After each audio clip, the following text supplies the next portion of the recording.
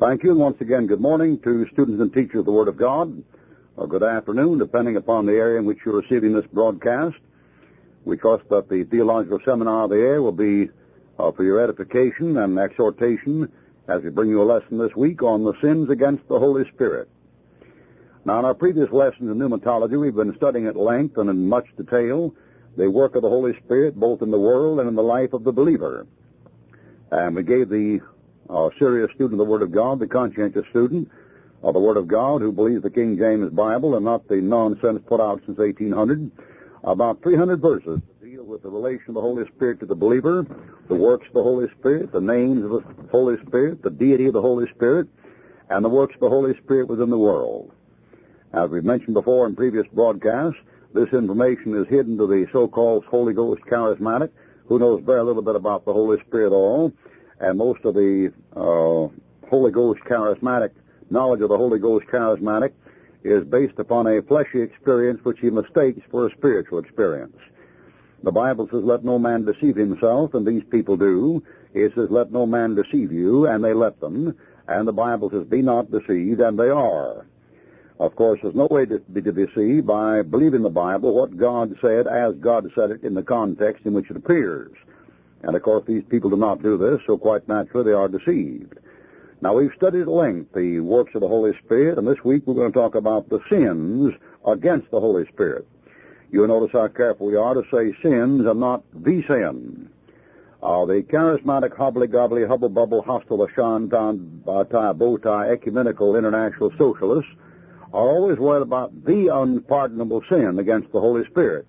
And this is due to their extreme and gross ignorance as to the other sin that can be committed against the Holy Spirit. It is very typical of people who worry about the unpardonable sin against the Holy Spirit that they continually commit the other sins against the Holy Spirit while worrying about the one that they think they have or have not committed. In this lesson, the Holy Spirit, we study the sins against the Spirit. Now, to begin with, the Holy Spirit is a person, and that's clear, that can be sinned against. So let us beware lest we sin against him either consciously or unconsciously, because he certainly can be sinned against exactly as any person can be sinned against. Some of these sins could probably only be committed by believers, others by unbelievers. However, these differences may be hard to prove as being absolute. And we'll talk about this when we talk about the so-called unpardonable sin, which was only committed when Christ was on the earth in the flesh and has never been committed any time since. The sins against the Holy Spirit are listed separately, and you can find many good sermons about these matters from the preachers in North and South Carolina who spend considerable time talking about the Holy Spirit and his works and his ministry. Now, first of all, we have the blasphemy against the Holy Ghost. Blasphemy against the Holy Ghost is one sin for which there is no forgiveness.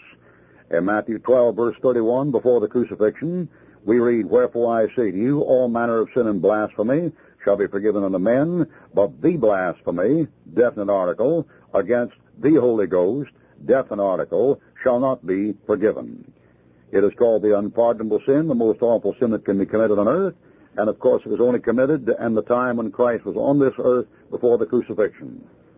There's no reference to anybody committing this sin after the crucifixion and the resurrection, and of course there isn't any reference to a Christian ever committing this sin under any condition, nor is there any reference where the devil might even tempt him to commit such a sin. Now, the mistakes of the holiness people in trying to make the blasphemy against the Holy Ghost somebody criticizing their work is typical of the tomfoolery and the combobulated bumfoozling that goes on in America today. You have these idiots getting up and saying, well, if you say our works of the devil when it's of the Lord, you've committed the unpardonable sin. Well, that's interesting kindergarten reading for the childhood brownies and the campfire girls, but it certainly has nothing to do with the Bible. Those of us who believe our Bibles are never to be taken in by such nonsense as that. If you'll take your Bible and turn to Mark chapter 3 and begin at verse 28, you'll find the Lord Jesus Christ said, verily I say unto you, all sins shall be forgiven unto the sons of men, and blasphemies, whithersoever they shall blaspheme. But he that shall blaspheme against the Holy Ghost hath never forgiveness, but is in danger of eternal damnation, because. Now, the way the Pentecostal charismatic heresy gets so screwed up in the Bible is by simply refusing to finish the sentence. Mark chapter 3, 28 and 29 and 30 is one sentence. And by breaking the sentence at the colon at the end of verse 29, we get this ridiculous private interpretation that if you make fun of the charismatic Pentecostal blabberty, blubberty, hobberty, flobberty, flibberty gibbets, you've committed the unpardonable sin. Now, I don't say that from a theological standpoint, but from a personal standpoint, having many dealings with these people, I recall in particular two occasions where when I did a little tongue speaking for somebody, they said, "Brother Ruckman, you blaspheme the Holy Ghost." To which I answered, "Nuts." And, of course, charitably. I mean, who ever heard of such foolishness? What a serious, mature Christian would believe such nonsense for 5 minutes? This man said to me, "Do you speak in other tongues?" I said, "I thank God I speak with more tongues than you all." And I gave him a little, "Ay, canto no llores, porque cantando se alegran silito lindo los corazones, bereshith bara Elohim et hashemayim, bendis olaten durch die Stadt marschieren, die kange deska, ich schniesang, siasa, dalawad masakit kubuntuk, hawag gam magalala." I threw a little Japanese and German and Spanish and Tagalog and Hebrew at him. He didn't know where he was at. But he knew I was making a fool out of him, so he said, "You blaspheme the Holy Ghost." And I said, "Oh, son, run on before you get hit in the traffic, okay?" I mean, the very idea. These little immature, spoiled brats telling somebody they've committed the unpardonable sin when they don't even know what it is and reject what the Word of God says about it. The Word of God says in Mark chapter 3, verse 30, the unpardonable sin is saying that Jesus Christ has an unclean spirit. Unquote. Now, who ever heard of such nonsense we have going on in America today? Some are saying, well, if you attribute to the Lord the works of the devil, attribute to the devil the works of the Lord. Nonsense. Why, I read in the Old Testament where Satan moved David to number Israel, and the next account says the Lord moved him to do it. I read in the Bible where the Lord said he was moved against Job without cause, and I read in chapter 1 where the devil did it. I mean, who are you trying to kid, your grandmother? The Lord and the devil often work so close together you couldn't possibly tell them apart. No way under God's earth, brother. Why, the New Schofield Reference Bible calls the Lord's army the devil's army in Joel chapter 2. You think Schofield's in hell? Or the board editors in the New Schofield Bible? I mean, who do you think you're talking to anyway? Some little kid been saved about 3 weeks?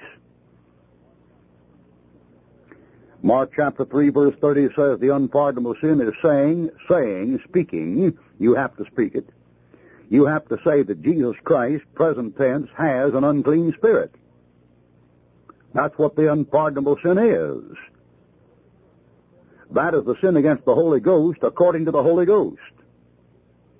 According to the Holy Ghost who wrote the Scriptures, the unpardonable sins against the Holy Ghost is saying, quote, "He," Jesus, "hath an unclean spirit." That is the unpardonable sin, and your opinion is not to be considered. And believe me, what your preacher says about it, we could care less. I mean, once God has spoken, who you interrupt the conversation? So all this nonsense about saying, well, this wholeness meeting was the devil, this healing line was the devil, the unclean spirit was working, well, that had nothing to do with the blasphemy against the Holy Ghost. The blasphemy against the Holy Ghost was saying Jesus Christ had an unclean spirit. Not you, you fool. A lot of you probably have unclean spirits. They're probably crawling all over you. What are you talking about? There probably isn't a Christian who ever lived that wasn't influenced by an unclean spirit at one time or another.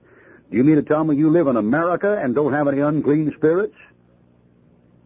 You live in America and have a television set in your living room and you don't think you have any unclean spirits?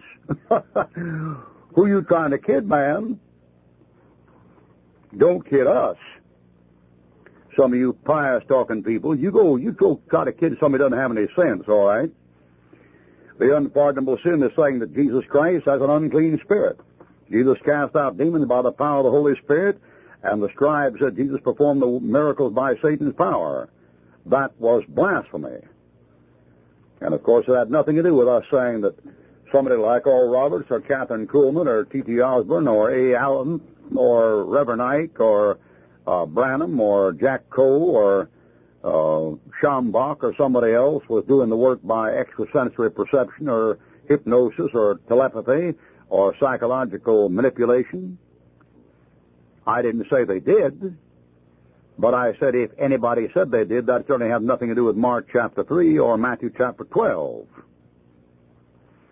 And if a man would take Matthew chapter 12 and Mark chapter 3 to hide behind to get away his devilment and try to scare you into thinking that if you criticize his work you commit unpardonable sin, he's a dirty, two-faced, double-tongued, lying hypocrite. And that's the best you can say for him. You might be able to say a little bit worse. The very idea of threatening people with the blasphemy against the Holy Ghost if they criticize your work. Tut, tut, tut, child. Charles G. Finney says this: the Holy Spirit is grieved by saying or publishing things that are calculated to undervalue the work of God. When a blessed work of God is spoken lightly of, not rendering to God the glory due to His name, the Holy Spirit is grieved. If anything be said about a revival, give only the plain and naked facts just as they are and let them pass for what they're worth. Charles G. Finney was talking about people who criticize a revival unnecessarily, and of course when he was talking about a revival, he was talking about thousands of people getting saved, not thousands of Baptists and Methodists leaving their churches to get tied up in a psychological, emotional blabbermouth, hubbly-gubbly, hobbly-gobbly, in order to go back to Rome. That isn't what Charles G. Finney had in mind. When he talked about a revival, he was talking about a Bible revival and the salvation of thousands of souls. He was not talking about an ecumenical movement based upon emotional experiences. Notice Finney said the Holy Spirit is grieved by publishing things that are calculated to undervalue the work of God. This is why the Holy Spirit has never blessed any translation published since 1800.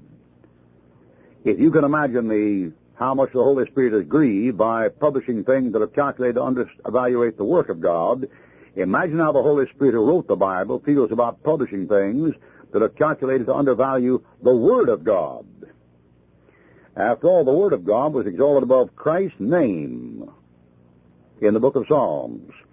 And in the book of Psalms, you'll find there's one thing that has been exalted above the name of Jesus Christ, and that's the Word of God. Now, we realize that Jesus only, Jesus, blessed Jesus, dear Jesus people, ignore this, but that's because any heretic ignores the truth where it crosses his particular line of reasoning. And the truth of the matter is, the Holy Spirit has exalted the Word of God above the name of the Lord Jesus Christ. That's the truth of the matter. Now, it's very true that many Christians today reject this sound biblical doctrine, but that's because the average conservative fundamental Christian today is an apostate reprobate who has turned away his ear from hearing sound doctrine and will not listen to it. He has rejected it. And you were warned about this over in 2 Timothy. Now, in Psalm 138, verse 2, you'll find there's something that's higher than the name of Jesus Christ. Psalm 138, 2. And although Jesus is the name that's above every name, there's something God has magnified above His own name, and that is the Word of God, small w, the Bible. Psalm 138, verse 2. And the way to spot the modern apostate fundamentalist, or reprobate fundamentalist, or backslidden fundamentalist, is by his attitude toward Psalm 138, verse 2.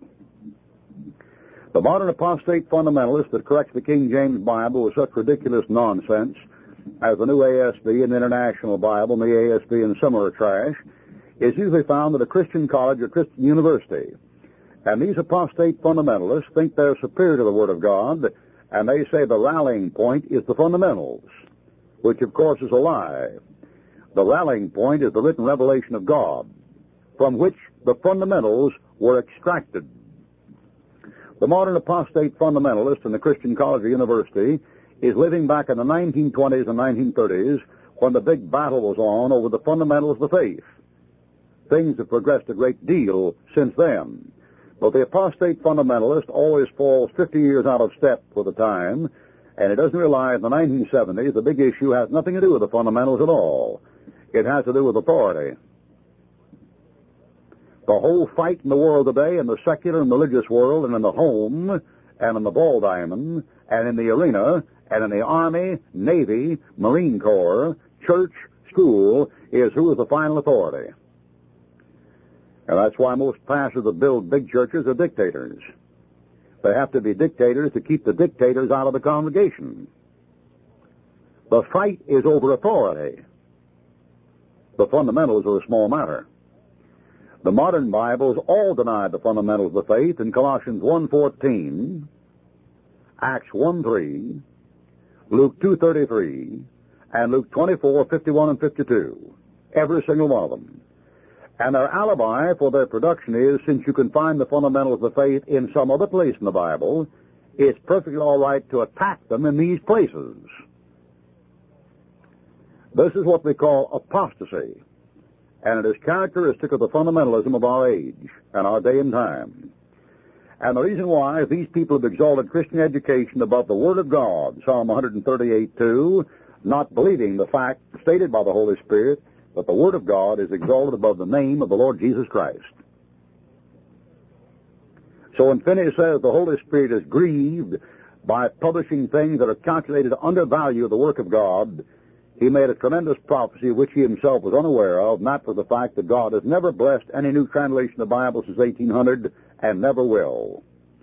If you had all the souls saved who are saved under the preaching or teaching of a living Bible, or an ASV or a New SB International Bible, you wouldn't have 1/5 of the souls that have been saved under those Bibles since 1901 that have been saved last year by the preaching and teaching of a King James 1611 authorized version. There have been more people saved and led to Christ and rooted and grounded in the faith by the teaching and preaching of the King James Bible in 10 years than have ever been rooted and grounded and saved under the last 45 translations in the last 85 years. The Holy Spirit knows the book that he wants preserved, and like a fellow said to one of our young men, "Which Bible do you use?" Our young man said, "I use the one that God uses." Now further, the Holy Spirit can be insulted by the pride of men. In Hebrews 10:29, we read of the tribulation saint, of how much sore punishment, suppose ye, shall he be thought worthy who hath trodden under foot the Son of God, and accounted the blood of the covenant wherewith he was sanctified an unholy thing, and hath done despite to the Spirit of grace. The Holy Spirit presents the atoning work of Jesus Christ to the unsaved people, and if the sinner refuses to believe or accept it, he is insulting the Holy Spirit. In the rejection, the sinner is saying to the Holy Spirit, the whole work of Christ is a deception or a lie, and he presents God with another plan of salvation, his own works. In counting the death of Christ as a common thing, the death of an ordinary man, the unsaved sinner postulates his own works as a plan of salvation, his own goodness and his own righteousness, and substitute for the finished work of a sinless man his own irrational, religious, superstitious foolishness. To deny the deity of Christ and the preciousness of the blood of Jesus Christ is to despise the witness of the Holy Spirit, according to 1 John chapter 5, verse 8, which has been removed from every new translation in the market, because the apostate fundamentalists who made the new translations insult the Holy Spirit. So they have taken 1 John 5, 7, and 8 out of your new Bibles or butchered it in half, and this, of course, is insulting the Holy Spirit and counting the blood of the covenant as an unclean thing. This is very typical of the modern apostate fundamentalist, who spend his time in Christian schools teaching young men to correct the Bible with a lot of irreligious nonsense. The Holy Spirit can be insulted by the pride of men. That is, no, the Holy Spirit can be vexed by the disobedience of men. In Isaiah 63, verse 9 to 10, we read, Israel rebelled and vexed his Holy Spirit.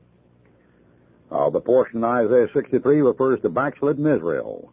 But the principles of God never change, and men today are as disobedient and rebellious against the Holy Spirit as they were then. If we're honest with ourselves, this has probably been our hindrance spiritually right along, and grieving the Holy Spirit, and vexing the Holy Spirit, and disturbing the Holy Spirit. The Holy Spirit is holy, and more pure than the purest woman who ever lived. And the most pure, refined, noble, cultured woman that ever set her foot on this earth was never as pure, and never as holy, and never as humble, and never as sensitive as the Holy Spirit. The Holy Spirit of God is first pure, then peaceable, according to James. he can be insulted, he can be grieved, he can be vexed. At our next lessons, we'll find he can be resisted, he can be tempted, he can be quenched, he can be grieved by the frivolity of men. The Holy Spirit, the blessed influence of God upon this earth, the kiss of God upon the lost soul of man, is here to testify the deity of the Lord Jesus Christ, but more than that, to the infallibility of the Word which He Himself, the Holy Ghost, wrote and preserved. There is no way to talk about the Holy Spirit magnifying Jesus Christ without remembering that the only place you found the Holy Spirit magnified Jesus Christ was in the written words of the Bible. Therefore, to make the rallying point the deity of Christ is a false rallying point. You wouldn't know about the deity of Christ if it weren't for the written words of God. Therefore, to make the Lord Jesus Christ the rallying point is heresy. You wouldn't know about the Lord Jesus Christ if it weren't for the written words of God. That is, the modern apostate fundamentalist, in setting up the Westcott and Hort cult, sets up a cult where the rallying place is the wrong place. And the reason why the modern Christian universities and seminaries make Jesus Christ the rallying place as a point is because there are many views of Jesus Christ as there are of rockets to the moon.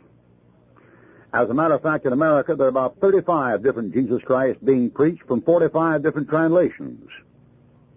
Therefore, the modern apostate fundamentalist who is setting up the cult of recognized scholarship is establishing a cult where he, the scholar, will be recognized as the final authority instead of Jesus Christ. We call this apostasy. There's one liberal at Union Theological Seminary or Colgate Rochester Divinity School. There's one liberal at Harvard or Yale or Princeton or Chicago University that didn't begin where the modern fundamentalist begins, by emphasizing certain things taken out of the Bible instead of the Bible. The excuse for this is if you believe the Bible, you're what they call a bibliolater. That's the alibi.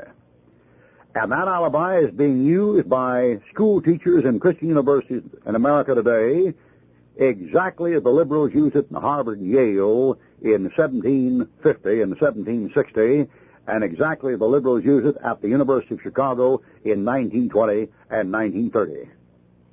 Birds of a feather flock together. The Holy Spirit who wrote the books can be vexed, can be insulted. The Holy Spirit who wrote the book and preserved the book. And the Holy Spirit who wrote the book and preserved the book did it and said the Word was magnified above the name of God.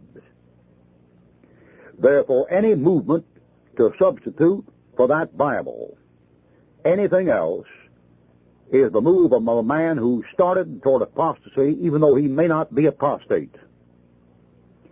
And the apostate is defined in the dictionary as one who falls away from a standing position, who keeps on professing the position without believing it. And this is why 90% of the faculty members of Christian schools in America today could be called apostate without falsely accusing them. For they are actually telling their students they believe the Bible is the Word of God, present tense is, and they don't. And that is the mark of the apostate, that he falls away from the belief without ceasing to profess in the belief. That's what the word apostate means. And in the cult of recognized scholarship, which extends from Origen to the modern New Bibles, the cultists, the high priests of the cult, constantly call the Christian's attention away from the Bible as the final authority and make him look to the cult as authority. The cult of, quote, recognized scholarship or, quote, qualified authorities. This is the work of a demon, and it is contrary to the work of the Holy Spirit. The root of vexation is rebellion.